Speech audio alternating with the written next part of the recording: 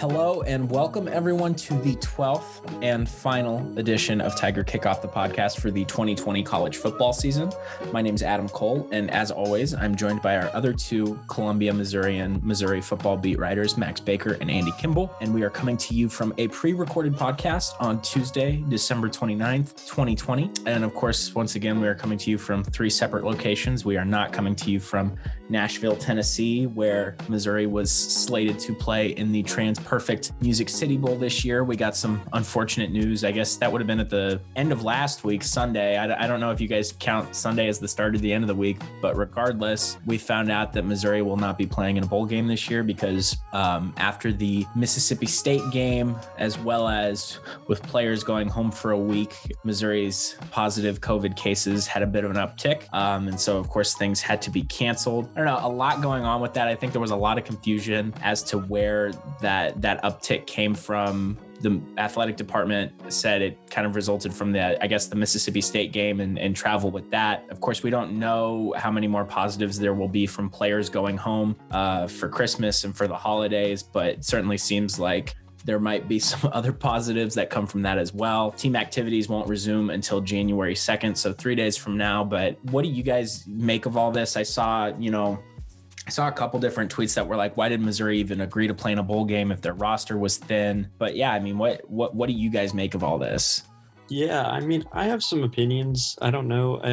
They might be right, they might be wrong, but I don't really think it's fair I mean, first of all, it's not fair to blame the student athletes, the athletes. Like, they wanted to go home for the holidays. If that was what they wanted to do, like, that's totally fine. That's valid. They wanted to go home. Like, that's fair. But I don't think it's really right to send 100 kids off to 100 different cities and say, go spend time with your families, which is another, bunch of contacts, and then say, all right, we're going to come back 5 days later and we're going to play a bowl game, and we're not going to and we expect this to work. Like, I just don't understand how that thought process went. Like, you heard Konzo say, he wanted his players to go home for the holidays and wear a mask, and if they didn't play against Tennessee, they didn't play against Tennessee, and that's okay.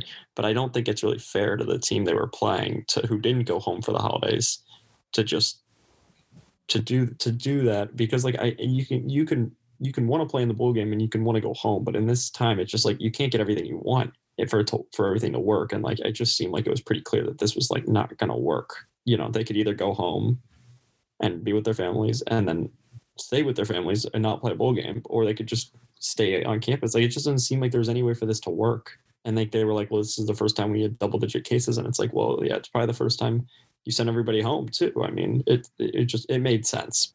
Yeah. The one thing I was kind of confused by this whole bowl season is they didn't have any model or roadmap for teams to follow. If you're because I feel like if the bowl should have had, hey, both teams need to do X, Y, and Z before the bowl game is played to get this through. Because Iowa and Missouri should have had the same plan for the holidays, and I don't know why they didn't. Because I feel like that's where a lot of this animosity comes from. Because Iowa made the sacrifice to stay home to play the game, and Missouri didn't. So I think that's why people are upset at each other, and I just don't know why they didn't do the same thing. Yeah, it's not even it's a universal thing. There was no policy, there was no system for them to follow, but it's just I feel like anybody could have told Missouri this isn't going to work. Yeah. Even if there wasn't a universal system, this isn't going to work. I don't know if that makes sense, but it's just I don't know how could this have worked? The Missouri's already low on numbers. If nobody gets COVID somehow, yeah, I mean, I know some players went home during the team's bye week and they were able to make it work out, which I don't know if that was luck or with the virus or anything. So I think it was just hoping, I guess. I don't know. I mean, I guess I think it's I don't know if I was Eli Drinkwitz, I know he has a bonuses contract for a bowl game, but I would just be okay, if we play, we play. If not, whatever.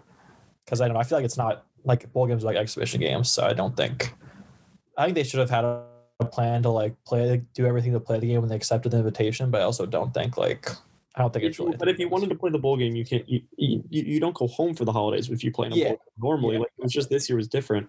Yeah, I think it was definitely kind of just I guess almost a miscommunication of expectations. I know, Max, you mentioned not everyone can get what they want right now. And I think they're definitely, it needs to be recognized, especially considering, Iowa definitely made a sacrifice because they had their own uptick in COVID numbers. And of course, nobody went home for the holidays. And, I think the expectation just needed to be clearly communicated that because Drinkwitz, and correct me if I'm wrong, he said that he did recognize that there was some risk in sending these guys home, if I remember right. But, I think that needed to be clearly communicated from the onset that, we're going to send these guys home because they deserve to see their families for the holidays. Just like I think, every student athlete who's been through a fall regular season in 2020 probably, does deserve to see their family for the holidays. But they're, kind of like you said, like Conzo Martin talked about with the men's basketball team today, that, they went home for the holidays. And if they didn't end up playing, this Tennessee team on Wednesday,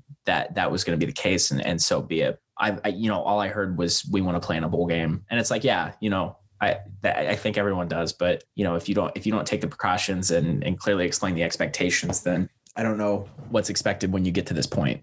But now it's even more of a mess, because now you had kids who were planning to fly home from the bowl game to see their families, and now you got all these kids that are just now all in Columbia who now are flying home in 2 days. It's just, I think the whole thing's just a mess. I don't know. It definitely is a mess, and it's funny too, because I think with this season, it's not like. I don't think there are any fingers to point. Like you said, none of those kids are to blame by any means. And I even hesitate to point a finger at Drinkwitz, even though I know that he was I take, if there's anyone to take blame, it's me, just because it's so, I don't know, this has just been such an unprecedented year beyond football. And, as we head into the twilight of it, it's hard to sit here and blame all of this on anyone at any load. So, it's certainly, it sucks, I think is the best way to put it, plain and simple, is just it freaking sucks. And it's, go figure that this season ended the way it did for Missouri. I think it was the 8th game they've had either rescheduled or relocated, because of course the LSU game in week 3 got relocated, but that was because of a hurricane. Definitely a weird way to go out for sure. But I guess kind of shifting from that, we wrap up with a 10-game SEC only regular season that, finished at 5-5. And going back and looking at the season as a whole, what do you guys take from this? Before we get into, we will have some superlatives here in a second, but before we get into those, what are your guys' biggest takeaways from the season? Kind of thought the Mississippi State game was sort of indicative of their struggles on the road. We didn't really talk, that wasn't really a narrative, because Missouri's road games were super spread out, between their first road game, the Tennessee game when they lost 35-12 to Tennessee on the road. That's a really bad loss looking at it now.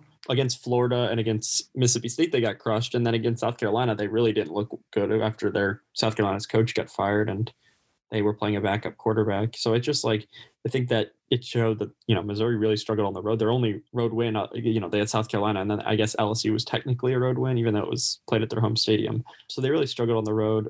But it was overall, it was a good season for Missouri. Drinkwitz really likes to hype up Coach Ringers likes to hype up the 5-5. Who would have had us at 5-5? Wish I didn't have them at 5-5. None of us had them at 5-5. But yeah, that's what I think. Yeah, I think the biggest thing was the offense wasn't extremely consistent, but there were moments where there was stuff to be excited about, especially with Bazelak in the passing game, which I think last year that was the biggest question mark for them, was their offense and who would play quarterback. And so I think they've even they might not have solved it with Bazelak, but they have a good answer, I think. Even if Tyler, they have someone who at least will be competent for a couple of years, which I think is good. And I think I know that it looked like the wheels for the defense fell off at the end of the year, but with the Mississippi State game, I think it's hard to really judge that, because they had a wide receiver and a former quarterback playing defensive back. So yeah, I think the biggest takeaway is the offense, I think, has potential in the next couple of years. I don't know. We'll see. Replacing Roundtree will be hard, but I think that's the biggest takeaway for me. And then I think their defense was a little disappointing at the end of the year, but that was really kind of it. Yeah, their defense was really. There were a lack of guys, but everyone kind of had that. The defense it just was not. No, it was not it was just not a good defense at all at the end of the year. They were down guys, but as we said. Yeah, no, I was baffled by I honestly think all year I was kind of maybe more so towards the end than at the start, because the LSU game confused me a ton, because I would say that objectively they did not play good defense, but still I was impressed by them, even though they let, I think Eric Gilbert and then I'm blanking on the name of the other LSU. Yeah, Terrace Marshall, they combined for like, I swear it was like over 250 yards receiving and like 4 touchdowns. And I mean, they lit up that secondary, I would say consistently was not that great. I think they have some young pieces like Ennis Rakestraw, I think is going to be really good by the time it's said and done. But I'm really curious to see where the defense goes. Once we got to the end of the year, I was really happy to see that they had somebody on their defensive line who was like a pass rushing threat, because I just feel like they've lacked that for so long. So that's certainly good to see, especially with 8 defensive linemen coming in with this 2021 signing class. I'm curious to see who shows up alongside Trajan Jeffcoat. I'm assuming Kobe Whiteside will be back next year since he didn't participate in senior day festivities. And he had 7.5 sacks. That would have been 2 years ago. And Jeffcoat only had 6 this year. So I'm curious to see how the defense like grows from this year, because certainly like there's so much room for improvement. And like, if anything, I think it's to the point where, you know, we all came into the year talking about, you know, Ryan Walters could be a head coach by the end of this year. And like, I can see his name still popping up in some coaching searches, but I honestly think the defense was so mediocre this year that he'll probably stick around for at least another year, if not more. I'm curious to see how that defense grows. And then, Andy, you kind of touched on it. The thing that I'm most curious about is seeing what the offense does in terms of living without Larry Roundtree, because I kind of feel like I felt like they lived and died by the run this year, but going back and looking at it, they kind of lived and died by Larry Roundtree. And Tyler Beatty was a huge X factor, but I don't know that he'll provide the same kind of consistency that Roundtree did. So that's something I'm really intrigued by. And like Elijah Young, I think had some flashes this year. I'm curious what the run game will be in this 2021 offense after looking at everything. Wrapping things up in terms of season recap, we have a few little superlatives that we want to give out and discuss this year. And I think we'll start off with who we all think is Missouri's offensive player of the year this year. So Max, do you want to kick that off? Yeah, I think, this is one that like really was, I was going back and forth on, because you could give it to like Larry Borum or something, but I honestly think it was probably Larry Roundtree was probably the offensive player of the year, just because of how much they relied on him down the stretch and in those like final games. I mean, it was like every game he was racking up, I don't even know how many. He had 3 touchdowns and I think it was 2 separate games, something like that. And, he just was someone they just relied on down the stretch, as you were just, sort of alluding to. He almost had 1,000 yards. He would have had it if they played in the bowl game, but in just a 10-game season. And so I think he, his 14 touchdowns, his, almost 1,000-yard season. And, they only ran the ball, Tyler Beatty, 48 times, which is not a lot. And it's, it's an average of like 4 times a game. And down, last couple of games, they didn't even use him more than once, I think it was. So I think it's him, but, you could make the case there was someone on the offensive line like Borum, but that's probably who I'd give it to. Yeah, I mean, I think it would have to go with Roundtree just because he was like the main source of their offense. In that game against Kentucky, I think that was the biggest thing for me. I mean, he basically won. I mean, him and the defense basically won them that game. Because I mean, he wasn't super efficient, but he was able to carry. He was able to carry the ball like 20 to 30 times a game when you needed to, and he basically kind of set up the rest of the offense and was able to, I think, make Bazelak pretty efficient. I mean, up until the last, he wasn't very good in the last game, but up until that part of the season, he made it really easy for him, kind of. And so I think that was his biggest value, arguably, because Bazelak had a really good year too. But I think that was mostly relying and kind of playing off Roundtree.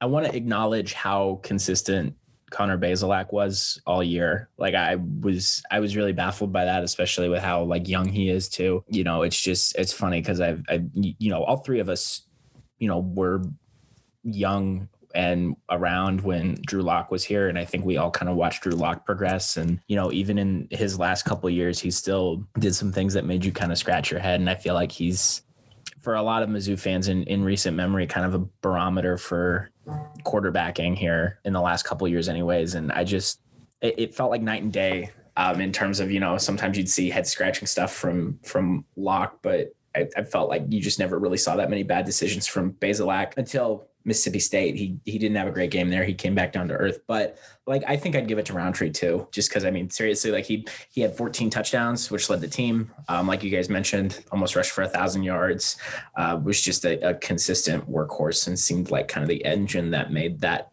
offense truck along. Yeah. So I'd say we're pretty much all in consensus that Larry Roundtree is the most valuable person on the offensive side of the ball. But looking at the defense, who do you guys have? I think Jeffcoat's like, even, you could say his 6 sacks were underrated. or were not as underrated. I mean, they were underrated. He didn't get a lot of attention in terms of like national recognition, but I think 6 sacks in an all SEC schedule is just a lot. Kobe Whitehead 7.5. I don't remember the game by game breakdown with his, but they were, I just think 6 sacks in an all SEC schedule is just really impressive, and it was, I think, second most in the league, and so I think it was third most. Yeah. At one point he was tied for the lead, but then I think I was towards with maybe 2 games left to go. So yeah, I think it would be him. I mean, you could make the case it was Martez Manuel or Nick Bolton or somebody, and I mean Nick Bolton's probably like, we'll get to the probably MVP, but like, he's up there. But I think Jeff Coat, I just don't think he gets a lot of attention for what he did, and 6 sacks in the all SEC season is that's pretty incredible for somebody that kind of came out of nowhere. Yeah, I think Jeff Coat's definitely the biggest surprise, or like the most surprising or most improved, whatever you want to call it, this year. But I think Bolton's probably the best defensive player, just because I think as a linebacker, he was able to kind of affect the game in more ways, even though Jeff Coat was really, really good. And I think he didn't get enough attention because nobody was thinking of him as an all SEC guy when he joined the team. I mean, he didn't even practice in the spring with the team. He joined the team in like August or September, and like I think that's crazy. But I think Bolton was really the catalyst for that defense. And I mean, you kind of see like without him against Arkansas, they didn't play extremely well with him in the first half. You could see kind of a difference even in that second half without him. And I think like kind of more to, like, I know he was really great and he was like an All-American like player. And so I think like losing him and a lot of other players should kind of temper expectations for the second year from Missouri. Yeah, I definitely think I'd go with Bolton too, because it's just, and you look at him on paper and, I think it's really easy to say that like a guy's, stats pop off the page, but even still, like, I just feel like the film kind of backs it up for Bolton. Like, I mean, he's just always there. He had like 8 sacks this year, I think. No. He didn't have 8 sacks this year. Sorry. He had 8 sacks for his career, but he had like 2 sacks this year, and a decent chunk of his tackles were tackles for loss. And like, he had like 5 passes defended. I mean, he's just all over the field, and he's able to impact the game in so many different ways. And I think, Andy, kind of like you said, I think that'll really, his value will show through next year when they don't have him on the field, even more so. And, I think that like, I just think he's probably their most valuable defender. I think there were, a lot of bright spots this year. I think that like, of course, Jeff Coat was a huge bright spot. Martez Manuel, the way he stepped up, I know Max, you mentioned him, but like huge bright spot. He will be one of the guys that I think bolsters that defense for the next few years. And then got mentioned earlier, I think Ragshaw is going to be really good next year and continue to just improve. But I think Bolton is definitely that guy this year. And then before we get into most valuable player, why don't we have it written down as biggest surprise of the year. And so unless you guys are dead set on just wanting to say a certain player, let's just do like just biggest surprise, whether that's an individual performance or group performance or defying expectations, whatever else. Yeah, I think the biggest surprise was probably Martez Manuel. I mean, it was either him or, I think on the offensive side of the ball, you could probably go one on each. You could say it was Connor Bazelak, just because I think a lot of people had sort of written him off in the starting quarterback job. But I think it was Martez Manuel, because coming into the year, he only had 1 start, and it was because of a targeting call last year from Gillespie in the Vanderbilt game. So that's personally who I think I would give it to as the biggest surprise, and just how well he performed. I know he didn't make an all SEC team, but he was probably, close and probably on some people's ballots. We don't vote. I don't think Adam was given a vote. I don't think Andy was given a vote this year. But some year, that's my goal. One of my goals in life, get a vote for all SEC team. So yeah, I mean, I don't know enough about safeties in the Southeastern Conference, but I probably would have given him a vote just because I saw him. He had a great year. A couple tackles for loss. I think it was 2.5 or 2.5 against Alabama. Just he had an all around nice year, and it was sort of a surprise because you heard a lot about Gillespie and Bledsoe coming in, but you didn't really know who was going to take over that 3rd spot, and he did it really nicely. Yeah, I would on the defensive side, I think it is like Manuel and Jeff Coat, because I think like Manuel's going to really ease like that burden of losing Bledsoe and Gillespie this year, just because I like that was a thing like coming in during the season when we saw it, they were going to the Senior Bowl, wondering who would like replace any of them, and we thought it could maybe be like a more experienced player like Stacey Brown. But I think Manuel, like, really, I think also he'll be able to play all three safety spots. So I think that'll make him really interesting for next year to see where he plays. I mean, I think he's best in the spot he's in, and he was like an All-SEC player. But yeah, I think that'll be like really interesting. I think Jeffcoat's probably the most surprising for me because I didn't even know if he would like start or play at all when he came into the season. Defensive side, he's probably the most surprising for me. And then also I think on the offensive side it would be Larry Borum, just because we didn't really think he was gonna, or I didn't think personally he would have like the chance to be an NFL guy, and the way he played, he was, I mean, a borderline all SEC player this year. I'm really torn. I think there's a really obvious one. Well, and that's beyond. I think the most obvious one is the fact that like they went 5-5, because I don't think really any of us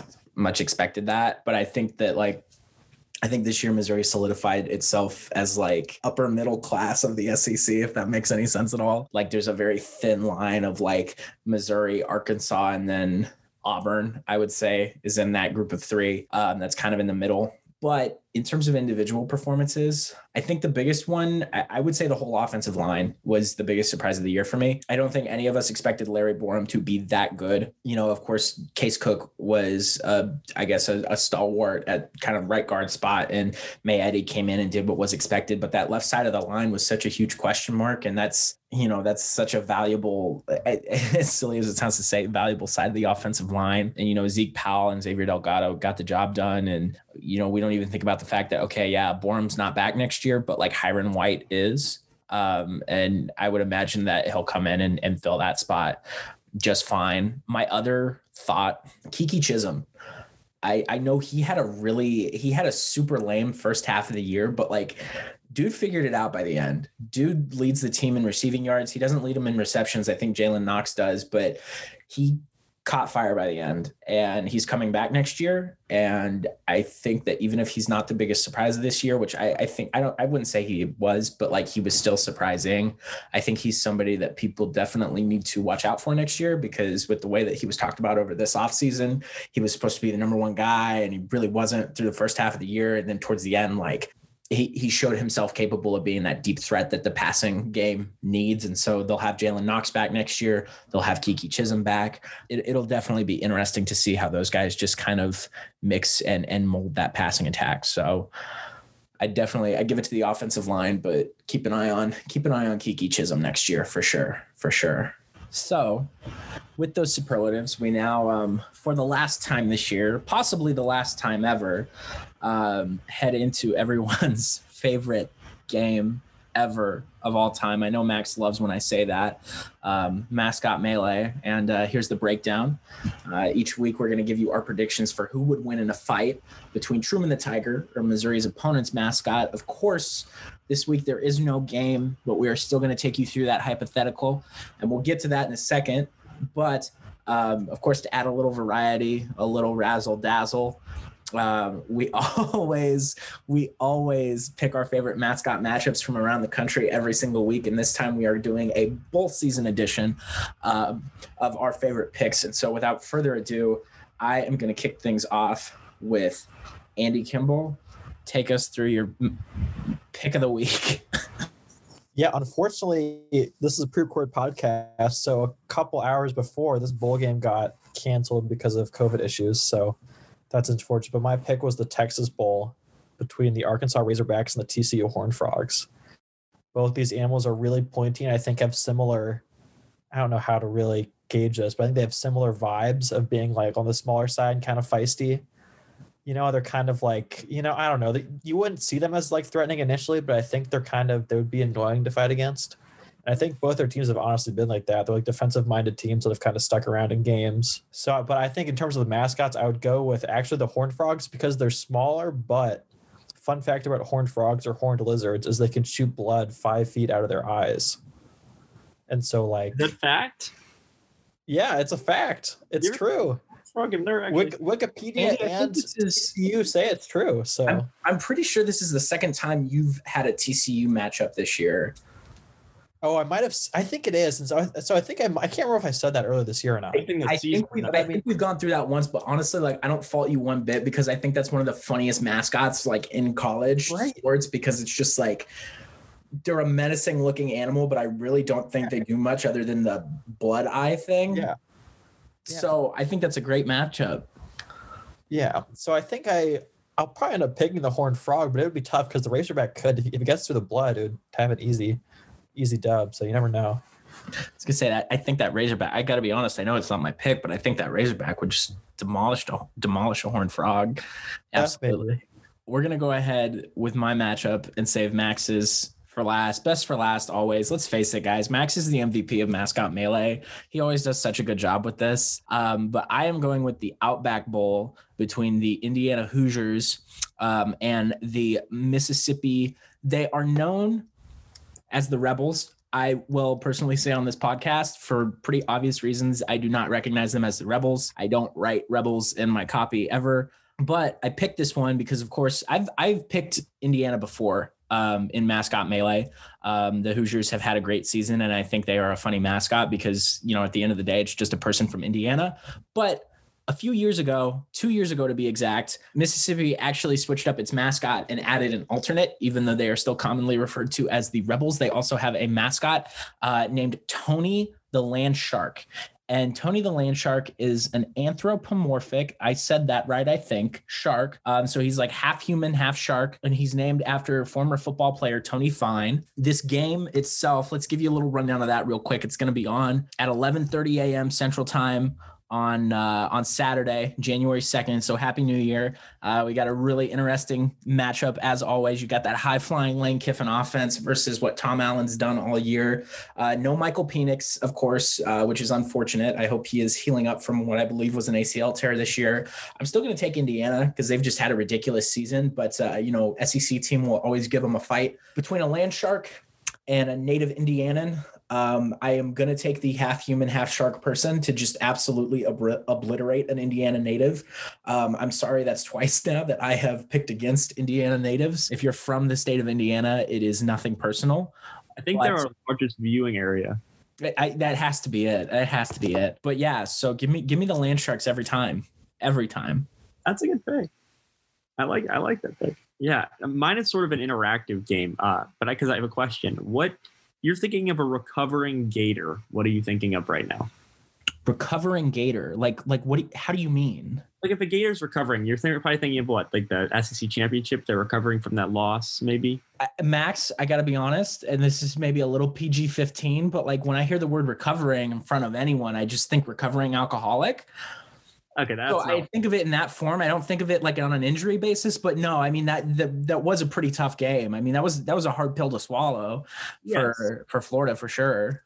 Yeah, well, as of now, there's actually another recovering gator that you probably have not heard of, and it is in Southwest Florida. There was a gator that was rescued from a storm drain on Christmas Day, and it's now recovering at a local alligator farm. According to Ray the Trapper. I don't know if Ray's last name is the Trapper or if Ray is just a trapper. But the alligator is measured at 9 feet and 7 inches long and had gotten stuck in a 2x2 stormwater catch basin and injured himself while struggling, according to Ray. This was a 9-foot alligator that got stuck in like a 2-foot wide storm drain? Yeah, and he hurt himself trying to get out. How does that happen? Well, I don't know, but if you want, we can have. We've been talking about a lot of the hypothetical guests. I think Ray the Trapper would be a good person to have on this show. Well, next year's beat writers will have to find him. That's all I'm gonna say. Yeah. So Ray the Trapper, I think has been taking care of it, and the gator was released to the farm on Monday and is already healing. And then they also said another 7-foot gator and 4 Muscovy ducks. I know, throwback to the ducks I think that was last week. So another, almost like a callback. They were released on the property as well. So the Muscovies, the ducks, are not native and can only be released under certain guidelines. So, if you needed to know that. So that's, I don't know that the Gators are going to be ready for the game, which is tomorrow, according to this pre-recorded podcast. It is, it is on, I think it's on ESPN at 7:00. Yeah, the Cotton Bowl. So I really like the Sooners. I don't know what a Sooner is, but I think they're going to be healed sooner than the Gators. So that's what I'll go with. Sooner is it's like somebody who went across the West in when everything was getting settled shortly after the Louisiana Purchase, and they ride in Schooners, like the big thing that fell over when Oklahoma. Do you remember that? I remember the thing, but it doesn't make any sense. That's a schooner, and it has something to do with Sooner, schooner, boomer, sooner. I don't know. Ask an Oklahoman because I don't know. I don't think we have a lot of. I think we mainly have Indiana Sooners on our show. I think you're right.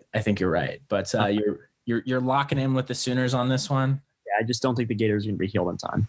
Well, there you go. They're getting better. I mean, next year is probably their year. There you go. There you have it. So with that, we are into our mascot melee main event, the final one of the year, with a canceled game this week between the Missouri Tigers and the Iowa Hawkeyes, the number 15 Iowa Hawkeyes to be exact. This game was set to kick off tomorrow. That would be December 30th at 3 p.m. in Nashville, but unfortunately, game canceled because of, as we discussed, a rise in COVID numbers for the Tigers. But we have got Truman the Tiger versus Herky the Hawk. And I know that we touched on Truman at the start of the year, but just for one last time, I'm going to give a rundown of Truman before we get into Herky. Before we even get into Truman, the nickname Tigers at the University of Missouri was adopted in 1890 to honor Civil War defenders who, if I am correct, defended the Boone County Courthouse from, if I'm right, Confederate soldiers, because as I've learned since coming to Mizzou, Missouri is technically a battleground state. It had both Union and Confederate soldiers. That is an absolute tangent. But fast forward to 1984, the school named its mascot Truman after a contest, which was held by cheerleaders, a naming contest. And Truman is named for Harry Truman, who was a former president of the United States, born in Independence, Missouri, a suburb of Kansas City. Previously, before Truman, there was one male and female tiger mascot, but neither were named. And Truman made his first appearance in 1986. And according to the school website, his favorite food is Jayhawk stew, which is, of course, named for that school to the west of Missouri. But getting into Herky the Hawk, let's break it down here. In 1948, an Iowa journalism instructor, actually, Richard Spencer, sketched a cartoon of a hawk for the athletic department that they wanted to use as a symbol for their teams. But the university left the naming of Herky to fans, and an alumnus ended up suggesting the name Herky as a reference to Hercules, which I don't really think has a direct tie to the University of Iowa at all. But that's... Huh? They run deep. They do? Those connections, those Greek connections run deep at the University of Iowa? Yeah. There you go. But that is how Herky basically came to be. Since 1948, we have had Herky out and about and around. And of course, he's undergone some, touch-ups from year to year. But here's one touch-up that I found really interesting, actually. On November, I'm going to read you guys the Wikipedia excerpt here.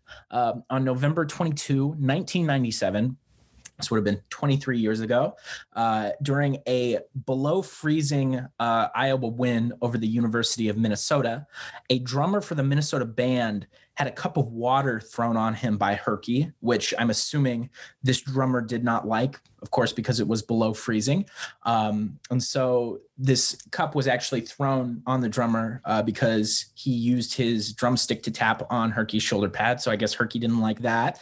But as Herky started walking away, the drummer, who must have been upset, actually tackled Herky from behind. And instead of just trying to get up and not worry about it, Herky actually socked the dude in the face and broke his glasses, which ended up in breaking his own head, the mascot head, because I believe there was a punch back.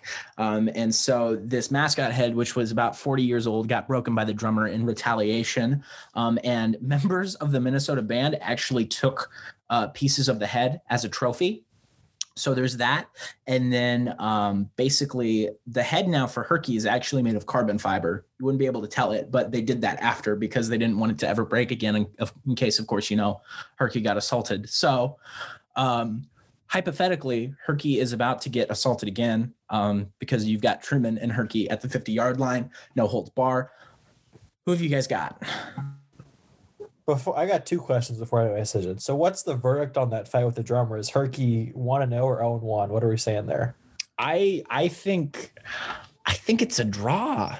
because I think Herky broke the only equivalent to like a mascot helmet for this dude in knocking his glasses off his face, but also vice versa. Like, I mean, Herky put up a fight, but Herky got hit back. So I think that's a tough one for me. Max, what are your thoughts on that?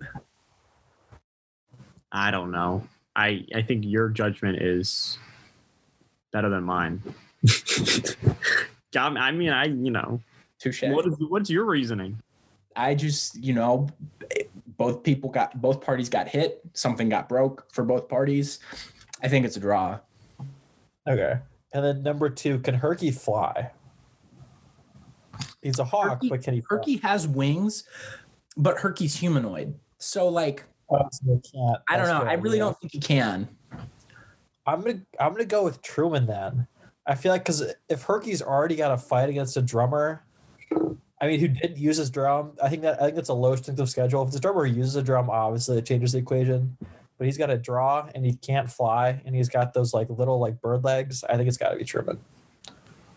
Finally, someone else picks Truman with me. I mean, like, of course I'm going Truman. I mean, he also, he started training and playing in the cheerleading competition in 2004. 2006, he made the finals and got 8th out of 10. That's pretty bad. So, I mean, obviously, if he started competing in 2004, 2006, he was doing better, but I don't like Herky. Like, Herky just, if you're going to pretend to be related to Hercules and there's no ties, like, that doesn't go well for me. I mean, I don't like it doesn't seem to be a whole lot adding up with Herky. So give me Truman. Oh, baby. I got to say, Max, I completely agree with you. There's not a lot adding up for me with Herky either. I don't think he's a super exciting mascot, but I will say this. I think we've talked a lot this year about mascots that are like built to fight and like built for camera ops. And I think that holistically, we can agree that Truman was built more for camera ops than he was for fighting. Herky, his body is actually based off of a blend of former Iowa wrestler Barry Davis, as well as cartoon superhero Mighty Mouse. And although he is Mighty Mouse, he is still a superhero. And yeah, like he can't fly, but I think Herky is built to fight. I think Herky's built to be tough, even though I don't see the correlation between Hercules and the University of Iowa. I think that this is still a scrappy dude at the end of the day. Of course, I mean, he got in a fight. He was the one to punch first. So at the end of the day, like I love Truman and I think Truman will put up a fight, but I'm taking Herky. Yeah, I will say the carbon fiber made it a tough call for me. That's a game changer, but I think Truman can overcome. I think Truman, like seriously, I think it would be a great fight. I think it would be one of the best matchups that Truman's had all year. But like that carbon fiber helmet is another thing. Like you can't physically rattle him like in the head. So I'm taking Herky with that one for sure. But I think with that, that does it for the final edition of Tiger Kickoff, the podcast for the 2020 college football season. As always, I am Adam Cole, joined by Max Baker and Andy Kimball, who are technically, for this last week, I would say still the Missouri football beat writers at the University of Missouri's School of Journalism, Columbia, Missourian newspaper. And as always, you can follow us on Twitter at Cole Reporter, at by Andy Kimball, and at MaxBaker_15. We've got our plans for next semester, but I'm sure that if you guys follow along, you'll see where life takes us moving forward. And as always, if you're tuning in to hear more news from the Columbia Missourian, you can follow the Columbia Missourian on Twitter at CoMissourian, or head to their website at www.columbiamissourian.com.